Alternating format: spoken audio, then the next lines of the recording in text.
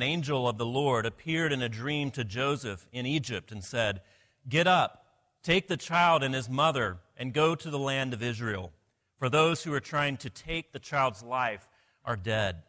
So he got up and took the child and his mother and went to the land of Israel.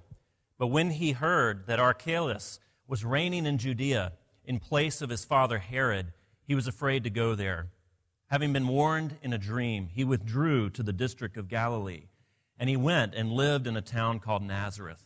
So was fulfilled what was said through the prophets, that he would be called a Nazarene. This is the gospel of Jesus Christ. Let's pray together. Father, would you give light to this text? Would you enable us to not only understand it, but to believe it, to apply it, to live it? We thank you that you have sent your Son to inhabit our places, our homes, our lives. I pray that you would change us through him. You would change us through the gospel. Make us to be a people who seek after others, to include them in your home, to include them in the hope of Christmas. Lord, we pray in Jesus' name. Amen. A few weeks ago, a friend of mine sent an article to me that I had not seen before, although it was by a writer that I really enjoy his writing, William Deresiewicz. And he is writing, the article's name is "A Jew in the Northwest." And it's very interesting, not so much important that he's Jewish, but that he is a recent immigrant to Portland from the East Coast. And here's what he has to say about us, having lived here for a few years. "The people here, I found, are like the climate, mild and lacking in extremes. The get-ups are very interesting, the faces rarely. The city often strikes me not so much as Western as Midwestern. It's Mayberry with tattoos. A lot of the young people who flock here and who give the city so much of its look and character originate in places like Minnesota or Missouri. They leave to escape the Jesus and hopelessness at home. And they come because they feel like freaks and want to find a place where they can wear their hair spiky and put rings in their eyebrows. But they don't realize how much of Minnesota and Missouri they bring along with them." This writer moved from the East Coast as a deliberate choice to live in Portland, to leave behind some very challenging circumstances in academia in the East Coast. And Portland is full of people just like him. Maybe you're like him as well. People leaving something behind, questing for something new, searching for a sense of a place to belong. The ironic thing about this is that many of us have left our homes, thousands of miles from home, to seek a cure for our homesickness. What about you? Where is home for you? Do you at times feel lost in this world? Is there a sense of cosmic displacement, cosmic homesickness that you experience from time to time? Do you feel out of place sometimes even in your own skin and in your own home? Frederick Buechner is a theologian and writer, and he tells a story of a Christmas sermon that he heard many years ago. The minister used a common question during the holiday season: "Are you going home for Christmas?" And the question moved Buechner because he was longing, he said, deep in his soul to know where home was. Where is home to be found? Where is the cure for our homesickness in an increasingly fragmented world? Joseph and Mary are probably wondering much the same thing. Can they ever go home again? And will it seem like home when they get there? Will it be anything like the home that they left before having Jesus? Joseph's probably beginning to wonder also, can he even sleep through the night? He keeps being awakened by these angels speaking to him, these very important things. The birth of Jesus is announced to Joseph. Instructions to take Jesus to Egypt to escape Herod's wrath are given to him in a dream. And now, this dream, to return back to Nazareth from Egypt. Their world, Joseph and Mary's world, has been upended. They're called to wander from everything that's familiar, everything that they know about home. Wander from their parents, their families, probably from prosperity as well. They are wandering from home because their baby, their firstborn son, has a price on his head. He's a threat to the kingdom. He's a threat to Herod. And so Herod, the monster that he is, will kill every baby in Bethlehem in order to destroy this threat, in order to get to Jesus.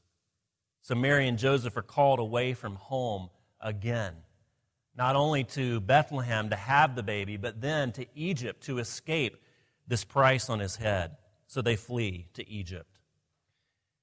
Buechner says that this is how he felt. He felt displaced in his life. And as he listened to this Christmas sermon, "Are you going home for Christmas?" he has this to say. He says, as soon as he hears the question, he knows the real answer for him. I can almost see the minister with his glasses glittering in the lectern light as he peered out on all those people listening to him in the sanctuary and asked it again, "Are you going home for Christmas?" He asked it in some way, Buechner says, that it brought tears to my eyes and made it almost unnecessary for him to move on to the answer to the question, which was that home, finally, is in the manger in Bethlehem, the place where at midnight even the oxen kneel. What he said was, home is where Christ is. Now, for Mary and Joseph, this was their only choice. Their only choice was to make their home with Jesus. They would be nomads with their son in tow. He was in danger, and so they fled. Their home would necessarily be wherever Jesus was. But what about you and I this morning, as we're faced with this question of where is home to be found? Where is a cure for homesickness? Where are you going to make your home? What is your decision going to be? Where will your cure be found? Will it be moving to a city that shares your values, that reinforces what you think is true? Will it be in trying to please all of those around you and building your identity on how much people like you and approve of you? Will it be in the relationships that you compile? Or will it be in the gospel story? The gospel story that Christ left his home in order to give you a home. More than just a feeling of warmth, of familiarity, of comfort, much more than that. His answer to why you feel displaced and lonely, sometimes homeless, even when you're home, is that your deepest longings, your most critical wants in life can only be met in him, in being reconnected with the person, the God who made you. He says that the reason is that without him, you are displaced. The reason that you feel homesick from time to time, the reason that you feel homeless is that you are without him. You're living separated from the one relationship that can give you that which you most desperately want and need, the thing that can most make you human again. He leaves home so that you can be brought home. He leaves his place of familiarity, of warmth, of comfort, to bring that to you. Not just a sense of it, but the reality, the thing that our desires point to. For the Christian, you must answer the question of where's home to be found by saying home is where Christ is. But also, home is where Christ leads you. Joseph was awakened in his dreams that those who sought their son's death is now dead. Take the child back to their hometown of Nazareth. And in one sense, they're returning home again, but they're returning with a radically different orientation to life and their friends and their family, because they're bringing the Messiah home. They're bringing the Christ child. They're bringing the Savior of the whole world to Nazareth, middle of nowhere town. Home is where Christ is, but home is where Christ leads us as well, and it keeps us from seeking comfort, from seeking warmth, from seeking everything that we want and then saying, this must be right because this is where Christ is. No, he also leads you. He calls you. He prompts you to places of discomfort, places that aren't familiar, places that are quite difficult. He says, "Come and follow me." And what this means is not simply affirming all of the right things to believe, but it means following Jesus in his manner of life. He doesn't come in power. He doesn't come in comfort. He doesn't come in a warm place. He comes to obscurity. Matthew says that he will be called a Nazarene to fulfill the prophets. And we're not really sure where Matthew gets this from. It's not in the Old Testament. But it may be prophets, plural, that he's fulfilling everything that the Old Testament prophets pointed to, that the Messiah will come and be a Messiah of obscurity, a Messiah that suffers injustice. We're not sure where Matthew gets it, but we know why. Nazarene is an epithet. It's a name. It's a nickname given to people from a certain place. It's not only locating them geographically, but it's calling them, in our language, a hick or a hayseed or a bumpkin. That's what being a Nazarene means. Jesus brings salvation by being an outcast, by suffering violence, by being obscure, by suffering injustice. If he's to be Emmanuel, God with us, then he can't just reside in an ivory tower and hand down orders, hand down instructions, hand down methodologies for spiritual life. He comes to where the pain is. He comes to where the homesickness is. He's Emmanuel, God with us. He comes into our stories, into our lives. He becomes one of us. And if we are to bring his healing presence, if we are to bring Jesus to bear upon the needs of the world, then we have to go where there are needs. We have to go where the pain is. We have to go where the spiritual questions are being asked. Home is where Christ is. Home is where Christ leads you. And finally, home is where Christ lives. I read an article this week that was talking about some of the research that has been done on homesickness. And they interviewed a number of people who had left home for a job, who had left home to go to college, even kids that had left home to go to a summer camp, and what homesickness related to. And the researchers said basically that despite the way it's coined, homesickness really isn't about home. Instead, it stems from our instinctive need for love, for protection and security. And these are feelings and qualities that we normally associate with our place of home. Josh Claypo, who is a clinical psychologist at the University of Alabama, Roll Tide, by the way, when these qualities aren't present, he says, in our environment, we begin to long for them, and hence we long for home. But it's not about home as a place. It's what we associate with it. It's where we seek to find our most deepest longings: security, love, protection. And when those things are not found in a new environment, we are homesick. But it's not about home in itself. C.S. Lewis is reflecting on this in a quote that I believe I've shared with you before. He says, "If I find in myself a desire which no experience in this world can satisfy, the most probable explanation is that I was made for another world. If none of my earthly pleasures satisfy it, that does not prove that the universe is a fraud. Probably earthly pleasures were never meant to satisfy it, but only to arouse it, to suggest the real thing. And if that's so, I must take care, on one hand, never to despise or be unthankful for these earthly blessings, and on the other, never to mistake them for the something else of which they are only a copy or echo.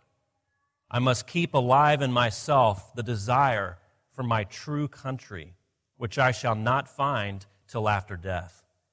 I must never let it get snowed under or turned aside. I must make it the main object of life, to press on to that other country and to help others do the same." There's a lot in that quote. But in one sense, isn't he saying that there's a gospel of homesickness, that it implies an appropriate dis-ease to life in this world, an appropriate wanting, longing for something deeper, an appropriate realization that some of our most basic desires, most fundamental wants, will never be fully met in this world. He used the metaphor of Shadowlands to reference life in this world. And that's why they named the movie made a number of years ago. And he says that this world is a shadowland. It's not the world as it should be, nor the world as it will be, but rather the world as it is, a vale of tears in which even its Messiah weeps before his journey is complete. The gospel of homesickness has part of it a hope and part of it a reality. It's a reality that we are not meant to find everything that we want out of life in this world. It means that we are to seek everything, to seek who we are, to seek our most basic concerns in the God who created us, who knows our deepest longings, who gives blessing to our most lavish desires, and who redeems our nagging fears. We are not ultimately meant to be homeless, not ultimately to be rejected and renounced, but like the prodigal son on his way home, the Father runs to embrace us, even while we're still outside the gates. Jesus lives in his Father's embrace, and he longs to bring you home where he is. He longs to bring his Father's home here. He says in John that in my Father's house there are many rooms, and I have prepared a place for you. Friends, that's finally what Christmas, the places of Christmas, is all about. That's what the message of Epiphany is all about, is to come home. Come home to where Jesus is. Let's pray. Father, we thank you for your Son, Jesus. Jesus, we thank you for being willing to come, to be with us in our world, to bring your world to us, to bring the reality of the gospel, the hope of the gospel to bear upon all of our nagging concerns, all of our problems, all of our brokenness. Lord, I pray that even though we must wait for the final conclusion, the final reconciliation of all things, that you would bring that redemption to bear upon us now, that you would begin to push back against all those places that we are trusting in things that will ultimately fall away and disappoint us. Father, I pray that you would make more real to us your presence, your truth, which gives us direction and meaning and hope in this world. Would you do that as a church for us? Would you do that as individuals for us? We pray in Jesus' name.